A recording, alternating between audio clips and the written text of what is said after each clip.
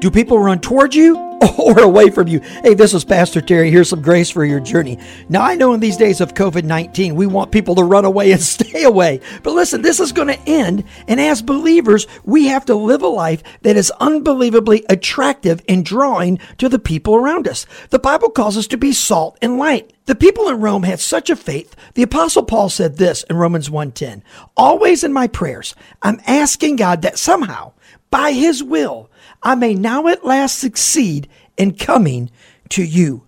Are you the type of person? Do you attend a church where people are drawn to it or run away from it? Love God, love people, believe the scriptures, and watch what amazing things happen in you, with you, and through you.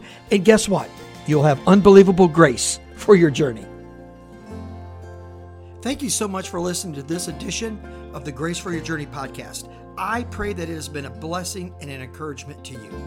Pass it around if you think it would help somebody. And we look forward to you dropping by again for another episode of the Grace for Your Journey podcast.